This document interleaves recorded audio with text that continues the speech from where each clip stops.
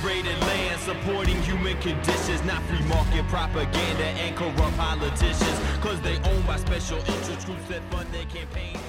Welcome to the Project Censored Show on Pacifica Radio. I'm your host, Mickey Huff. Today on the Project Censored Show, we look back at the past year, at the state of the free press, and we'll look at the most underreported and censored stories of this last year. Stay with us for an hour on State of the Free Press.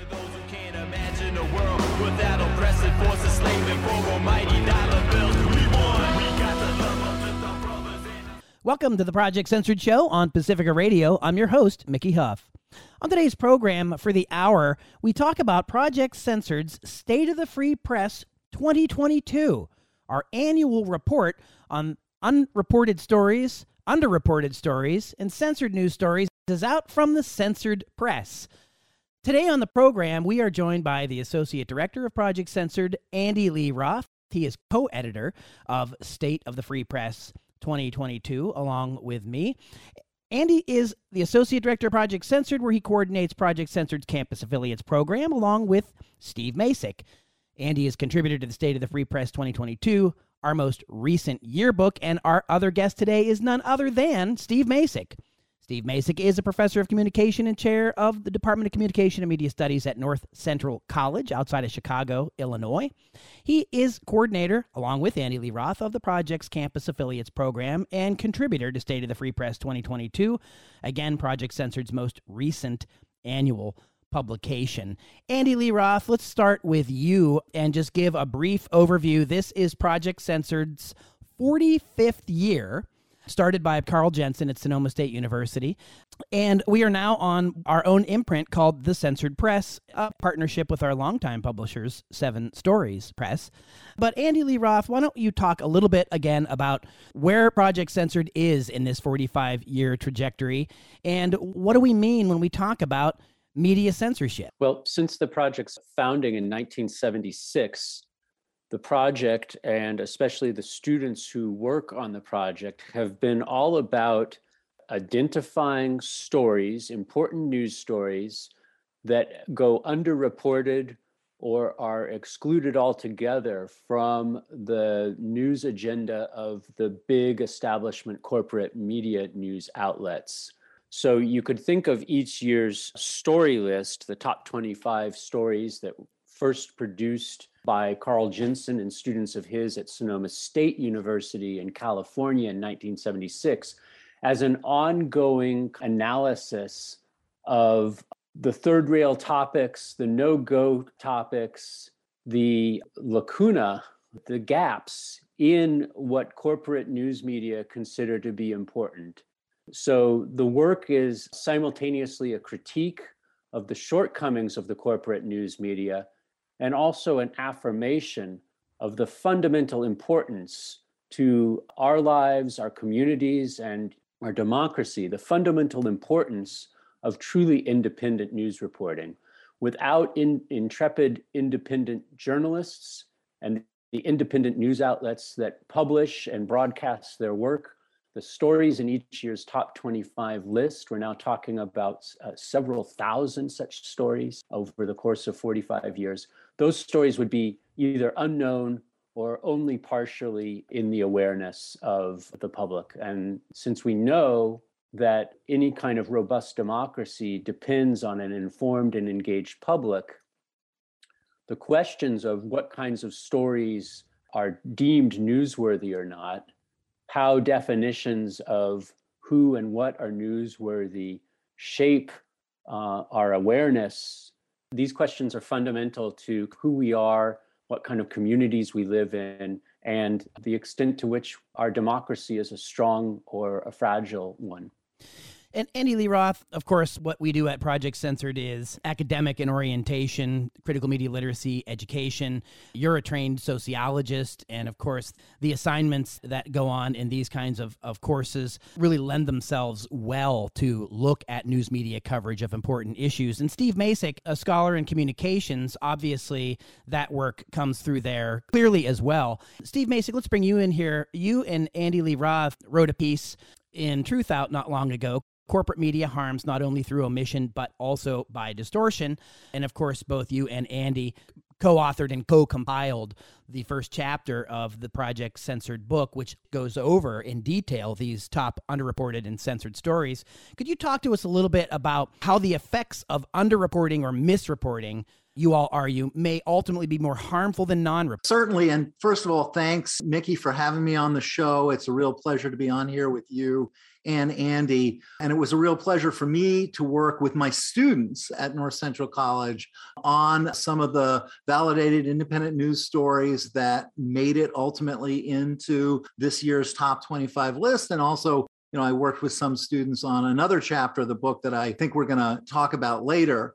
Let me, though, circle back to your question about the harms of underreporting or distortion. The article that Andy and I wrote for Truth Out was adapted from the introduction to the top 25 chapter in State of the Free Press 2022. And in that chapter, we try to answer some of the critics of Project Censored who over the years have said, well, some of the stories that appear on the annual list that Project Censored compiles of underreported stories have gotten, some attention from the mainstream corporate media. They may have had an occasional report or even a cover story in the New York Times or the Washington Post. And what we tried to point out in this introduction is that we're not claiming that the stories that are on this list have been completely suppressed, either by the government or by powerful news organizations. Although, as I think we're going to discuss later in the hour, there have been some stories that are on the top 25 that have gotten zero coverage in the commercial news media in this country, although they may have received some coverage in the commercial news media in other countries. But what we are saying is that oftentimes important facts or perspectives have been omitted from the corporate coverage of stories. These one-off stories have not been followed up or updated by sustained coverage, tend to disappear very quickly when they're deserving of more sustained and intensive investigation from the news media. And the only people who are doing sustained and deep investigations into these topics are the independent and alternative news media. And then we also note something which, as we've noted over the years, that oftentimes when the corporate news media do deign to pay attention to particular topics that we view as underreported, they often will label the coverage as opinion. They'll present it as a matter of opinion, as controversial, whereas they would not do the same with stories that get sustained and repeated coverage, which may in fact be opinion. So Steve Masick, well, no, absolutely. I mean, when we talk about censorship, again, I'm very glad that we're starting our conversation with some of these clarifications, definitions, and Andy, moments ago, you're talking about 45 years of this kind of process developing with the Project Censored curriculum and critical media literacy. But we and of course, times have changed technologically, right? But censorship is still a very serious problem in a place like the United States, despite the First Amendment. And it is the case that you all outline in the top stories and in the first chapter of the book. By the way, want to remind listeners that all of these stories are available online for free at projectcensored.org. But Andy, the project itself is literally kind of a history of the progression of censorship.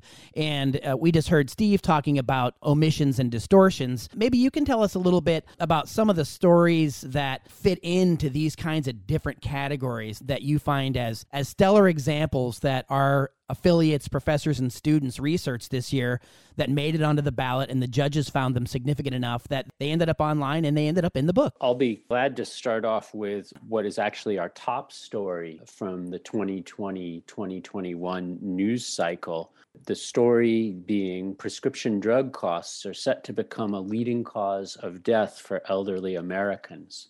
And I'm going to say a bit about this story and then highlight for us now how this is an example of what Steve was referring to as a story that's achieved partial coverage in the corporate press, where partial could mean both incomplete, but also perhaps slanted. So both senses of that term partial. This story was reported by Kenny Stansel for Common Dreams, and it's based on a massive study that was conducted by the West Health Policy Center, which is a nonprofit, nonpartisan policy research group. And their finding was, in this 2020 study, was that over the next decade, approximately 1.1 million seniors in the United States who participate in the federal government's Medicare program could die prematurely because they will not be able to afford the high prices of their prescription medications. According to the report, this is a form of what's known in the industry as cost-related non-adherence. So non-adherence meaning when your doctor tells you you need to take all of this 10-day cycle of the prescription, even if the symptoms for your cold go away before then. Medical professionals are always worried about non-adherence to prescription advice. Cost-related non-adherence is not the social version, but the economic version. And as the West Health Policy Center found, cost-related non-adherence was scheduled to become a leading cause of death in the US ahead of some of the most common deadly diseases, including diabetes, influenza, pneumonia, and kidney disease. Now, there are two other aspects of this story I would want to emphasize in this context. One is that the Common Dreams report on this study emphasized not only the problems, but also how policy changes could lower the cost of prescription drugs and curb the power of big pharma. One of the recommendations from the West Health study was not only to limit the extent to which big pharma could increase drug prices in any given time period, but also empowering Medicare to negotiate directly with drug companies on behalf of patients, something that would not only prevent as many as 93,000 deaths per year, but could also reduce Medicare spending by more than $475 billion by the year 2030. So there's a solutions aspect to the independent news reporting on this topic that is altogether absent from most of the corporate news coverage that we identified in the course of vetting this story. About that corporate news coverage, this is, as I said, an example of a story that's achieved partial coverage.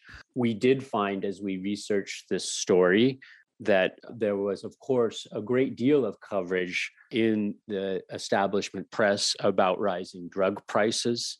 This was topicalized, especially in the election campaign, the 2020 presidential election campaign, where rising drug prices was a concern both in the Democratic and Republican conventions. But what we found as we dug into this story was that the West Health study had been entirely ignored. So there has not been a total blockade on establishment news coverage of the high cost of prescription drugs, but a detailed, well-researched, empirically grounded, in other words, evidence-based study like the West Health study we found had been entirely ignored by the corporate news media in dealing with the topic of rising drug costs, which means also not only the threats, the cost in terms of human lives and economic expenditures, but also the potential solutions to those stories have not received the kind of coverage that they probably deserve, that the public needs to know in order to be informed and engaged. And Andy Lee Roth, that's a pretty significant example of how the corporate press will talk about specific subjects, but they do it in such a partial way or frame the information in a way that key, crucial, factual details are left on the cutting room floor. They don't see the light of day. Back to what you and Steve Masick were talking about just moments ago, it's really important to clarify these definitions. Obviously, at Project Censored, there's no way to cover the story that was never published.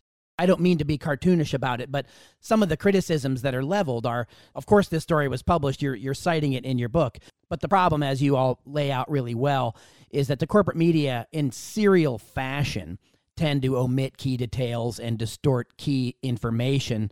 They do it on a regular basis, and that really contributes to an ill-informed public. And then that takes us round full circle to the importance of critical media literacy. We're going to continue talking about critical media literacy, Project Censored, the new book, State of the Free Press 2022, with our guests today, Steve Masick and Andy Lee Roth. We'll continue after this brief musical break. Stay with us.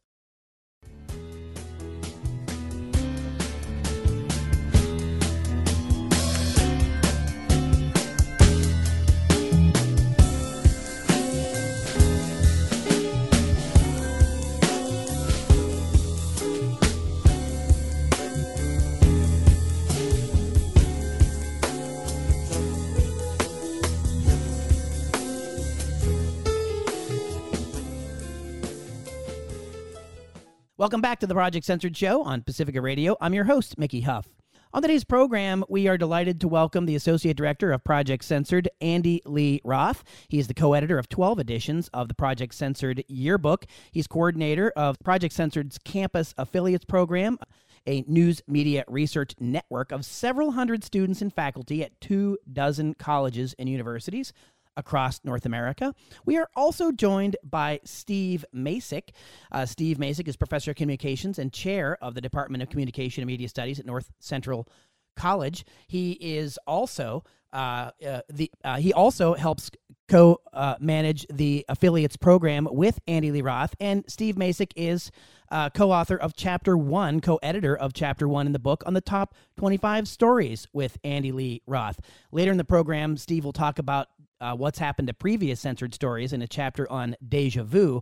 But right now, we want to go back to the critical media literacy angle of why calling out these underreported stories is important for multiple reasons, right? How stories are censored or underreported, and why critical media literacy education attunes readers or attunes students to begin paying more attention to a broader field of media. Steve Masick, before the break, Andy Lee Roth was telling us about the top censored, underreported story of the year and related it to the previous concepts. It's your turn. Let's go to you and let's hear about another story and your analysis. I'd like to talk about story number 2. Journalists investigating financial crimes are threatened by global elites.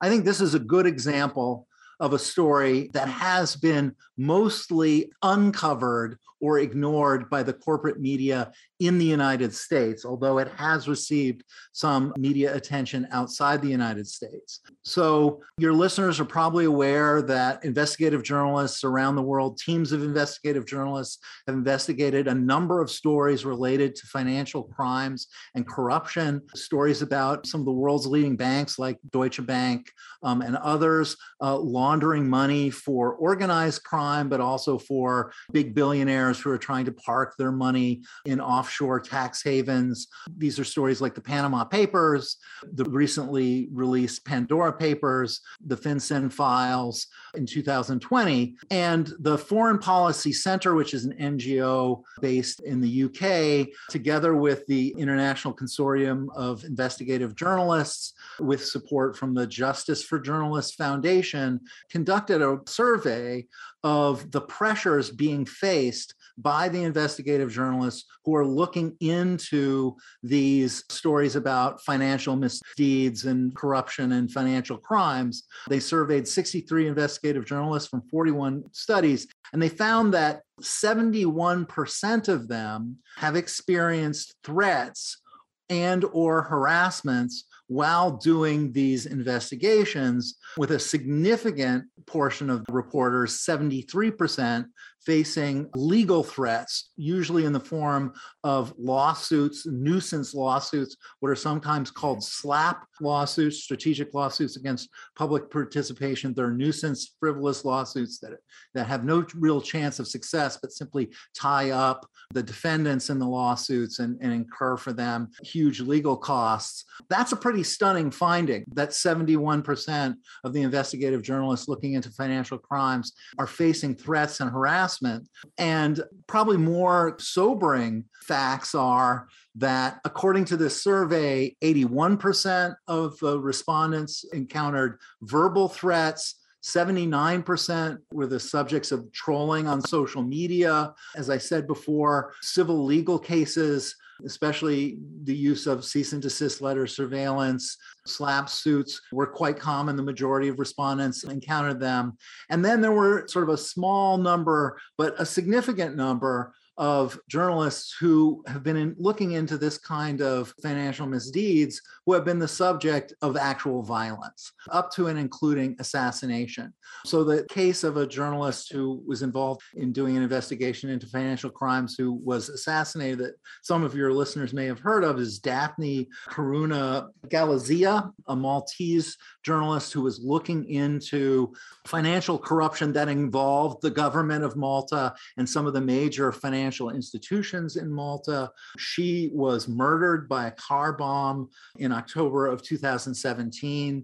There was a Slovakian journalist who was looking into financial corruption among a group of businessmen in Slovakia who was also murdered. And in fact, some 30 journalists in recent years investigating financial crimes from Brazil, Russia, India, Ukraine, Mexico, and other countries have been murdered since 2017. That, of course, has a deterrent and chilling effect. Now, much more common, though, has been this practice of harassing journalists looking into financial corruption or financial crimes using nuisance lawsuits or SLAPS lawsuits.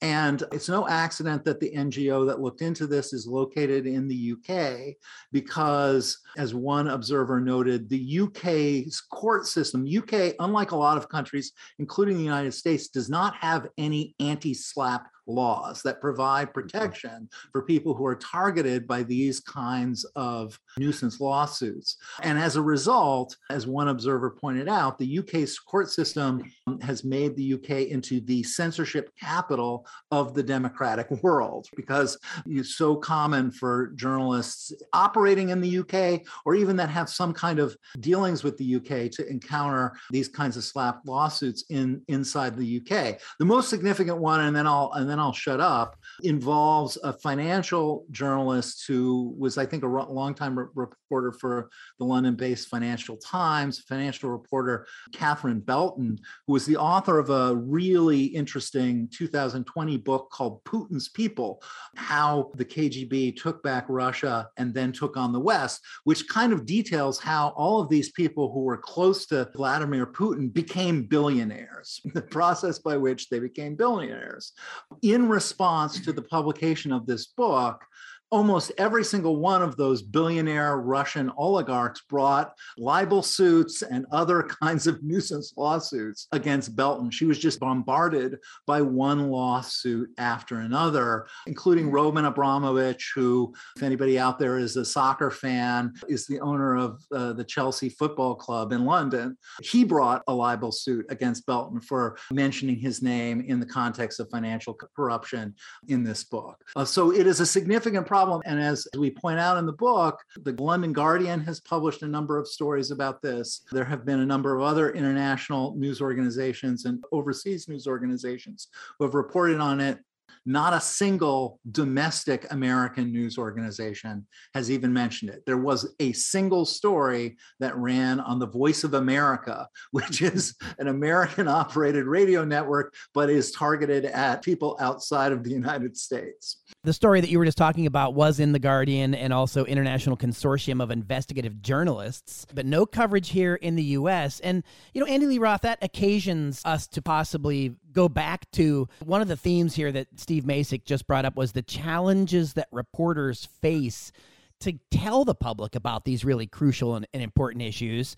And in the introduction of State of the Free Press 2022, you outline the challenges and threats that many are now facing. And they come in many different guises, from the more structural and systemic to the very literal, like Steve Masick was just talking about.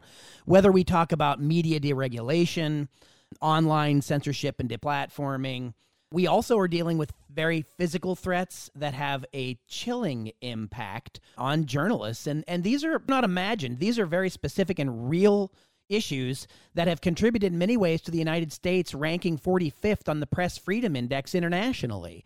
Not something to crow about. It's certainly not a we're number one moment in that regard, Andy Lee Roth. And for people who doubt that, journalists, it's just journalists in other countries who are at risk. We're a kind of American exceptionalism. After all, in the United States, we have the First Amendment, which protects journalists and news outlets from government interference. A kind of sobering counterpoint to anyone who is articulating arguments along those lines is the work of the US Press Freedom Tracker, which people can find online. The Press Freedom Tracker is a database of so-called press freedom incidents, which is everything from arrests of journalists and the seizure of their equipment to journalists being questioned by law enforcement authorities of one kind or another, all the way up to and including physical attacks. And the US Press Freedom Tracker documents all these thoroughly and then lists them. So we know, in terms of a quick summary of 2021, U.S. Press Freedom Tracker has tracked 141 assaults of journalists. These are all figures of journalists in the course of doing their jobs as journalists. So 141 assaults, 57 arrests or detainments, 20 journalists or news organizations have been subpoenaed, and there are 36 incidents of journalists having equipment damaged in the course of reporting. So the work of journalism in a COVID era is already difficult, but as the US Press Freedom Tracker documents in vivid detail, and for each of these incidents, the Press Freedom Tracker has the kind of the sourcing for how they know that this happened, the evidence, that the report is a factual report. These all indicate how increasingly it's dangerous for journalists to do their job. If we go back to 2020, the two most dangerous beats for US-based journalists were covering election campaign events, where journalists were as likely to be assaulted by members of the public as they were by law enforcement. And then, of course, public protests organized under the auspices of Black Lives Matter, where journalists were extraordinarily likely to be assaulted, arrested, have their equipment detained by law enforcement officials. So it's coming from both sides for journalists who are covering these important but contentious public events. At some of them, it's coming from the state in the form of local and state police and law enforcement officers. In other cases, it's coming from members of the public who have been ramped up by rhetoric that is, of course, promoted online and through social media, and in some cases through news outlets, encouraging skepticism of the press. Andy Lee Roth, all that information can be found at pressfreedomtracker.us. That's the website that details all of the things that you were just saying. And in State of the Free Press 2022, we document that from May of 2020 to May of 2021, the post-George Floyd Black Lives Matter protests, U.S. Press Freedom Tracker, again, to just add to the main gist of the message here, that this is a problem in the United States. We saw the Press Freedom Tracker documented 415 assaults on journalists, 153 arrests, 105 cases of damage inflicted upon equipment, and more than 85% of this kind of violence toward media workers were actually perpetrated by law enforcement. It's really important that when you make claims like that anywhere, it's important that it's well documented. And of course, for years, Project Censored has prided itself on its sourcing and its documentation. And it's because of organizations like Press Freedom Tracker and others, we're able to not only track these things along with them, but to amplify the importance of these messages that the corporate media just don't really cover. They don't really cover it in a lot of detail. So, after this brief musical break, we're going to come back and talk about more examples of underreported and censored stories. We'll even talk about what's happened to some previous censored stories. We are delighted again today to bring to the program Associate Director of Project Censored, Andy Lee Roth, and also Professor Steve Masick, who works on the project's affiliate program and works on the underreported stories with Andy Lee Roth each year. You can learn more about these stories and see them for free online at projectcensored.org. We'll continue our conversation after this brief musical break. Stay with us.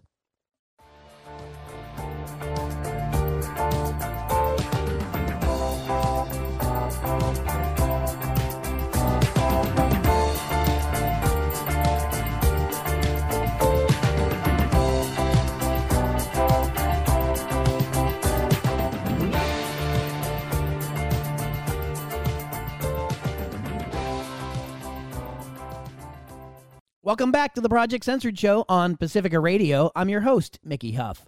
On today's program, we're featuring Project Censored State of the Free Press 2022. That's the annual release of the top censored or underreported stories from the previous year.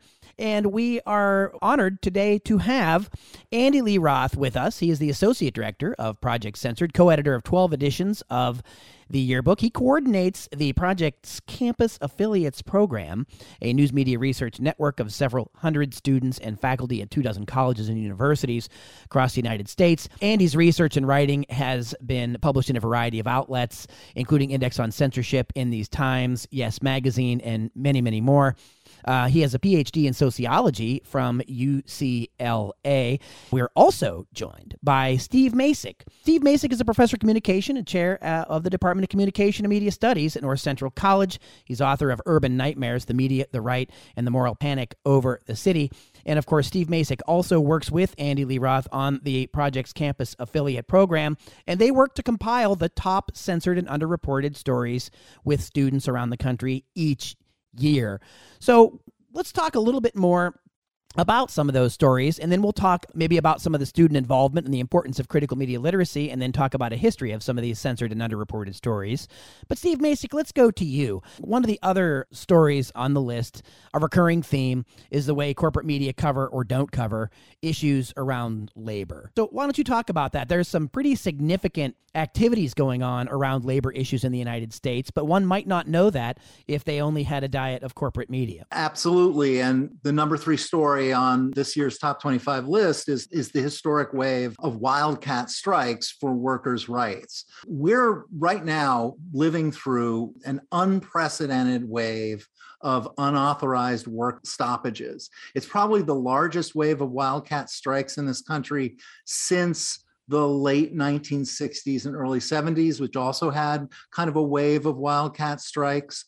And it's been prompted, or is a response, direct response to COVID-19 and to the dangers that COVID-19 created for frontline workers. As you know, workers who were designated as frontline workers, that included nurses and teachers and meat packers and delivery workers. Since they were designated as frontline workers, they continued to have to work, as many other people either went remote or were able to get enhanced unemployment benefits. And in response, many of those frontline workers engaged in spontaneous, or at least unauthorized, 1 or 2 day work stoppages to demand better wages, personal protective equipment, and other safety measures at their workplaces. And in some cases, in sympathy with the aims of the Black Lives Matter movement following the murder of George Floyd. Now, if you were consuming only the corporate media, you might have seen 1 or 2 scattered stories about these work stoppages and various kinds of local media, where local media still exists, because local media is in the process of disappearing around the country, creating news deserts all over the country. In places where you still have local commercial media, you might have seen some isolated reporting about, for example, the fact that, here in the Chicago area where I live, employees at the Pete's coffee chain engaged in a 1-day coordinated strike at every Pete's store around the Chicagoland area for a $15 minimum wage and for better safety conditions. A similar kind of coordinated 1-day strike took place at the McDonald's restaurants all over Florida. You might have seen some isolated coverage about that, but what the corporate media kind of failed to do was to connect the dots and to report the wave of strikes as a wave and as a significant and historic wave. And the only kind of media that's actually been systematically covering this is labor media, and in particular, Payday Report, which is a project of a guy by the name of Mike Elk. Payday Report has been systematically tracking every one of these wildcat strikes and work stoppages, and has created a continuously updated COVID-19 strike wave interactive map. Last time we checked, there were more than 15,000 strikes recorded on that map. And there had been really very little corporate media reporting about this. It's 1,500 strikes, right? 15, sorry, did I say 15,000? Yeah. And that's an awful lot. Wishful thinking. 1,500, right? 1,500. And that's from Payday Report. Payday Report, which is an online labor news website.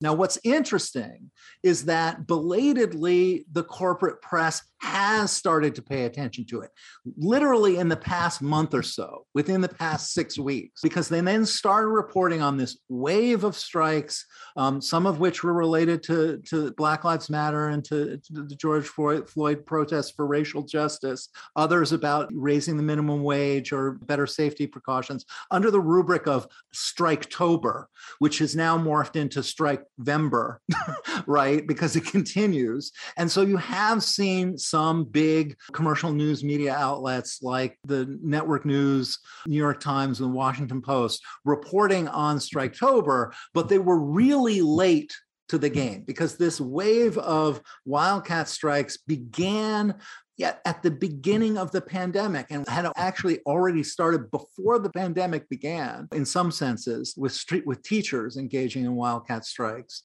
So that occasions two things, Steve, and then back to Andy Lee Roth. One is, of course, literally pointing out the independent outlets that actually are covering these issues, that gives the public an opportunity to learn about more places to get this kind of information. But it also occasions the opportunity to hit one more time on what you just said, Steve Masick, about the lag between the coverage. The independent alternative press is often on the front line of these kind of cutting-edge stories that the corporate media don't cover, and maybe sometimes never even bother to get around to. They just languish in obscurity. And we'll get to that later when we get to Deja Vu. But also, the corporate media sometimes do eventually catch up, and they do begin covering it. But then that goes back to what we mentioned earlier about omissions versus distortions. And the way in which corporate media cover labor, they tend to cover it from a more pro-management perspective, a capitalist perspective, rather than a labor rights perspective. When they cover it at all, I think an important point that Project Censored has made in the past is that they ignore labor unions, labor organizations, issues of labor rights, unless organized labor is disrupting life for consumers or for big businesses. So the only time they get attention, the only time labor movement gets attention, only time labor rights gets any attention is when there's a work stoppage or a strike, and when it lasts long enough to kind of hurt the bottom line of a big corporation like UPS. So corporations frame it as labor problems or labor disputes, not management hangups or shareholder reluctance and so on and so forth, that kind of frame. It's always framed as union demands, never bosses' demands, right? It's never framed as the boss's demands on workers. It's always union demand.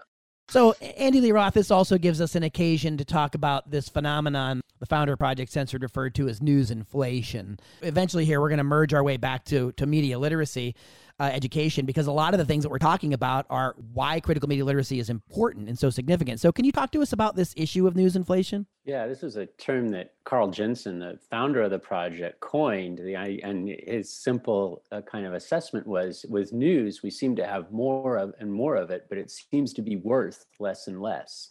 And in some ways, you could think about the entire effort of Project Censored as being an attempt to counter that, to say, amidst all the kind of fluff reporting that gets covered in the book as news abuse, as junk food news reporting, and related themes, there is out there, if you seek it out, if members of the public seek it out, there's real, significant, trustworthy, transparently sourced, important news reporting being done by independent journalists and produced by independent news outlets, like the ones we highlight in the top 25 list every year. And so you could think of the project as an effort to counter that dynamic of news inflation, right? The more and more, but worth less and less, that, Carl coined the term before we had 24/7 cable TV, pundits offering hot takes on Twitter within minutes of a story breaking, et cetera, et cetera. And we talk at Project Censored about, instead of having a 24/7 news cycle, that in some ways the project works on what you could think of as a 52/12 news cycle, that the entire effort of the annual story list is to take a look back and to assess from outside the kind of fray of the hot takes and the pundits and the 24/7 constantly moving ticker, what were the big stories that we ought to know more about that we haven't been well informed by the corporate media, but thank goodness independent journalists and independent news outlets are on the beat, and we just have to seek out that coverage. So Andy Lee Roth, the project under nonprofit under the Media Freedom Foundation at the website projectcensored.org, all of these stories are available there for free. And also, it's not just the stories that are kind of the vehicle so people can see media democracy in action, but the curriculum, the critical media literacy pedagogy. And you and Steve Masick co-manage and coordinate the project's campus affiliates program. So let's get to the heart of that. Let's get to the heart of why is this necessary? Carl Jensen started this 45 years ago, and it's obviously an issue of significance and importance, maybe now more than it even was, because we have so many different places. You mentioned news inflation. There's so much noise, and we've got to cut through it. Can Andy, you, and then Steve maybe talk a little bit about the importance of the critical media literacy type curriculum around news literacy with the validated independent news assignment, and talk about the significance of working with students and sort of a next generation of intrepid independent journalists? News is powerful because it sets an agenda for what we think about as being important and what we talk about as matters of public interest. News is agenda setting, and that's the form of power that news has. That's the form of power that corporate news outlets attempt to exert on us. We need to understand that. That's part of a critical media literacy that takes as its beginning point basic media literacy. So we're talking about an umbrella term that covers things like not only news, but also information and digital literacy, platform literacy, how algorithms work, for instance, in a digital age. But the critical input when we talk about critical media literacy is that we're doing all those things, the ability to access, analyze, and evaluate and create media in a variety of forms. But when we do critical media literacy, we're doing it with an orientation to power. So we're asking questions when we're working with students, we're asking questions like who created this message? What technologies were used to bring it to our attention? How might people different than me understand and interpret that message? The basic premise that's near and dear to me as a sociologist is that all media messages are in some sense constructed. And so what we're trying to do is to pick apart the factors that shaped the construction of whatever the media message is. In the case of Project Censored, the focus is on news messages, news content. And so we work with students at campuses from across the country every year. And maybe at that point, I'll turn it over to Steve to say more. Yeah, and so I'll just say a little bit about what instructors, professors at these campus affiliate campuses do to involve students in the work of Project Censored. So every one of these campuses, students engage in the validated independent news exercise, where they are assigned either as an extra credit assignment or as a graded assignment in some class in a variety of different disciplines that includes sociology, journalism, media studies, education, etc. They're assigned to find a story that is significant using kind of standard news values, right? It's got impact, it's recent, it has all of the elements of a good news story. It's factually based. It's based on credible information and credible sources. It's current. It's up to date, etc.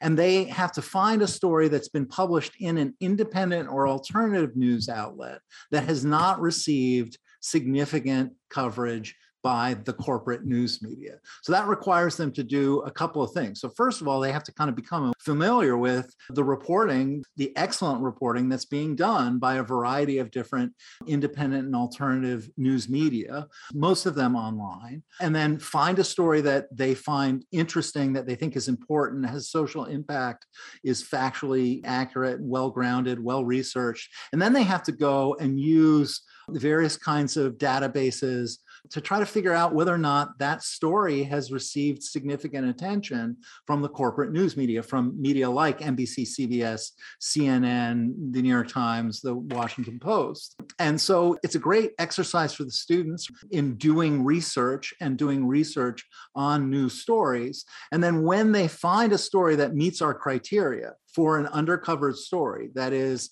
it's significant, it's fact-based, it's been published at least by one outlet somewhere and has not received significant attention, then they write it up. And in their write-up, they summarize the central points of the story, the main facts of the story, and then also they provide an overview of what, if any, corporate news coverage that story has received. They submit it to Project Censored, and then Project Censored conducts their own research on that story, vets it. If we find that it meets our standards, it then gets published on our website as a validated and independent news story. And then at the end of every year's news cycle, the stories that have been published on the website that met the criteria are put on a ballot, and then all of the students vote on it, the faculty involved vote, staff of Project Censored vote, and then it's submitted to our international panel of judges, many of whom are journalists, some of whom are journalism and media studies educators. They then vote on the stories and then rank them in order of importance, and that's how we come up with the top 25 list every year. We're speaking with Steve Masick and Andy Lee Roth. They compiled and edited the top censored stories in the new book, Project Censored, State of the Free Press 2022. These stories are available freely online at projectcensored.org. And we're going to continue and conclude our conversation with Steve Masick and Andy Lee Roth after this brief musical break. Stay with us.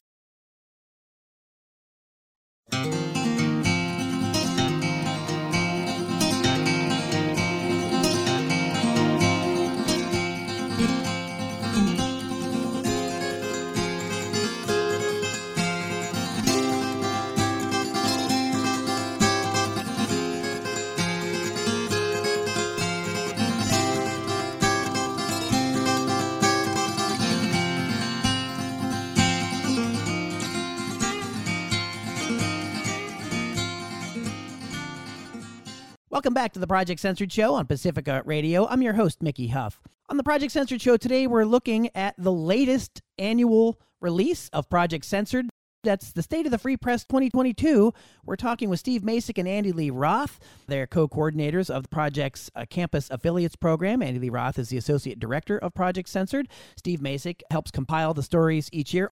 Also, Steve Masick contributes to what we call the Deja Vu chapter. What's happened to previous stories? And that's what we're going to focus on a little bit now.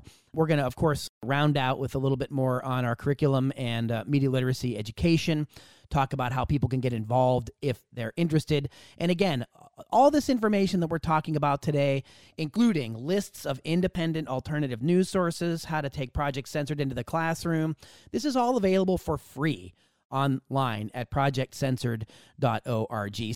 Steve Masick, long time ago, Carl Jensen, and then the subsequent director of the project, Peter Phillips, they were curious as to what would happen to previous censored news stories. And we mentioned this earlier in our conversation. We talked about stories that maybe languish in obscurity versus eventually, sometimes 6, 12, 18 months, the corporate media sometimes gets around to picking up a story. And sometimes they do a good job doing it, but sometimes they frame it or distort it in ways that we mentioned previously. Now, the Deja Vu chapter specifically, and as someone, one of my day job hats is historian, this is a very, very fascinating analytical chapter because it does go back and say, hey, what happened to that story from last year or 10 years ago or 40 years ago? And it really gives us a snapshot of the trajectory of censorship, the kinds of stories that are censored and so forth. So can we talk a little bit about the Deja Vu process, and maybe you can give us an example or two. Again, another opportunity for students to research and see how media work. Steve Masick. As you said, the aim of this Deja Vu chapter is to sort of study or trace the fate of a handful of the important stories that have ended up on previous year's top 25 lists. For this year, I worked with a group of students here at North Central, Shaylee Voidal, Griffin Curran, and Rachel Schwanebeck, to write the Deja Vu chapter that's in the book that was just published.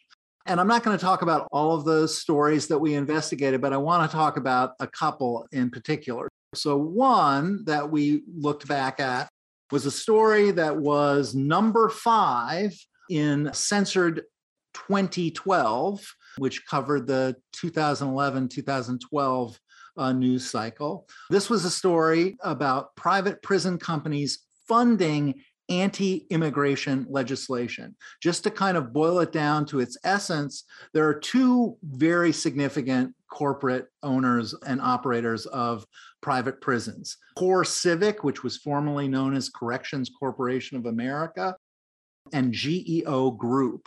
And these two big private prison companies, the original story in 2012 underscored, were contributing a lot of money to political campaigns of people in Senate and Congress. And they were also expending millions of dollars a year on lobbying over immigration laws because they had a material interest in seeing that more and more immigrants be detained, because many of the immigrants who ended up being detained by immigration officials would end up being housed in facilities that were operated by these private prison companies.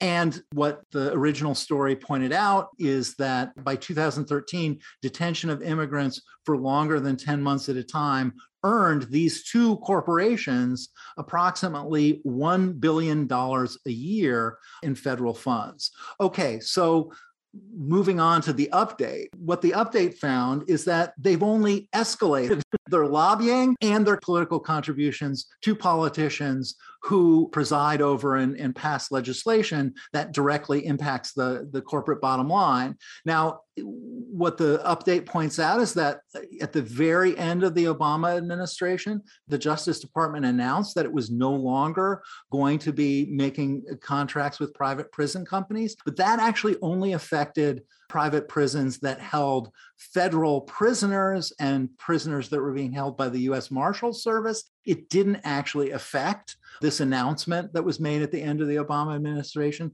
didn't actually affect immigrants that were being detained by private prisons. And then, of course, when Donald Trump came into office, he expended a huge amount of money on immigration control, something like $4 billion worth. And a lot of it was directed to, and a lot of that money that was spent ended up going into the pocket of these two private prison companies. As OpenSecrets.org reported that ICE in 2018, during the Trump administration, signed contracts worth more than $450 million with GEO and more than $280 million with Core Civic. So between those two, close to $800 million in contracts with just those two private prison companies alone in 2018. The update talks a little bit about what's happened with the Biden administration. The Biden administration, of course, rolled back some of the most draconian anti-immigrant measures that were put in place by the Trump administration. They lifted the so-called Muslim ban. Biden halted construction on the wall, but nothing really has been done about these contracts with private prisons. So it's a fascinating update. Yeah, well, indeed it is. But Steve Masick, quickly, I wanted to cover one more of these, and then we're going to go back to Andy Lee Roth to close out our conversation today. You've got a really great epigraph at the beginning of that chapter, Thomas Griffith from Time Magazine, that talks about journalism is, in fact, history on the run. It's history written in time to be acted upon, thereby not only recording events, but at times influencing them. Journalism is also recording of history while the facts are not all in. Well, one of the other examples I wanted you to hit on is the update on one of the stories, very recent story actually, but the more updates on it is the Black Identity Extremist story, kind of a redux from FBI's COINTELPRO, the counterintelligence program. And that, I'm not being hyperbolic, that's pretty literal. Tell us about this. This was the number 10 story in Censored 2019. So from the 2018-2019 cycle, the story was FBI racially profiling, quote unquote, Black identity extremists who were activists fighting for rights for African Americans, who were identified as terrorists. This categorization that was invented by the Trump-era FBI elicited a lot of backlash. There were congressional hearings about it. There was publicity about it, some publicity about it, not as much as really there should have been. And one of the things we discovered in the update is that some papers were released to the Young Turks, which is a kind of progressive online news organization, that revealed that the FBI was conducting what they call assessments on these Black identity extremist groups. They can begin an assessment even if they don't think that the group is involved in criminal activity, and they can start gathering information about the group using undercover officers, even if that group is only engaged in First Amendment protected political speech, which is sort of alarming. The FBI did change that designation, Black identity extremists. They changed the designation from the offensive Black identity extremists. But one of the things that was revealed in the investigation into their decision to label these people Black identity extremists is that FBI had introduced a new program called Iron Fist to mitigate the imagined threat of Black identity extremists. And Steve, that term that was replaced, the term was racially motivated violent extremism. Racially motivated violent extremists, which was a catch-all term, not just for Black identity extremists, but for so-called white supremacist groups. So Steve, that's the Deja Vu chapter in State of the Free Press. And again, another opportunity for students to learn about the state of our so-called free press and to learn about how stories are covered or not, or framed or disappeared down the memory hole, or do they emerge, and does the corporate press rise to the occasion to actually tell the public what's really going on? And so, Andy Lee Roth, let's go back to you to round out our conversation today about the state of the free press and about the importance of journalism and journalistic ethics in particular. Thanks, Mickey. I'll round us out by taking us back to the foreword of State of the Free Press 2022, which we are so fortunate to have written by Danielle McLean, who's a senior editor at Smart Cities Dive, which provides in-depth journalism of the most impactful stories shaping cities and municipalities. Danielle has also been a leader in the Society of Professional Journalists, first as the chairperson of SPJ's Freedom of Information Committee, and now as the chair of the SPJ's Ethics Committee. And in Danielle's foreword to State of the Free Press 2022, she writes, "Sadly, too many of the media's scarce resources are devoted to amplifying the voices of the country's most powerful government officials and corporate executives, uncritically publicizing their opinions and short-term goals, instead of exploring the collective impacts that their decisions might have on society and its most vulnerable members. This needs to change. Our industry needs to change."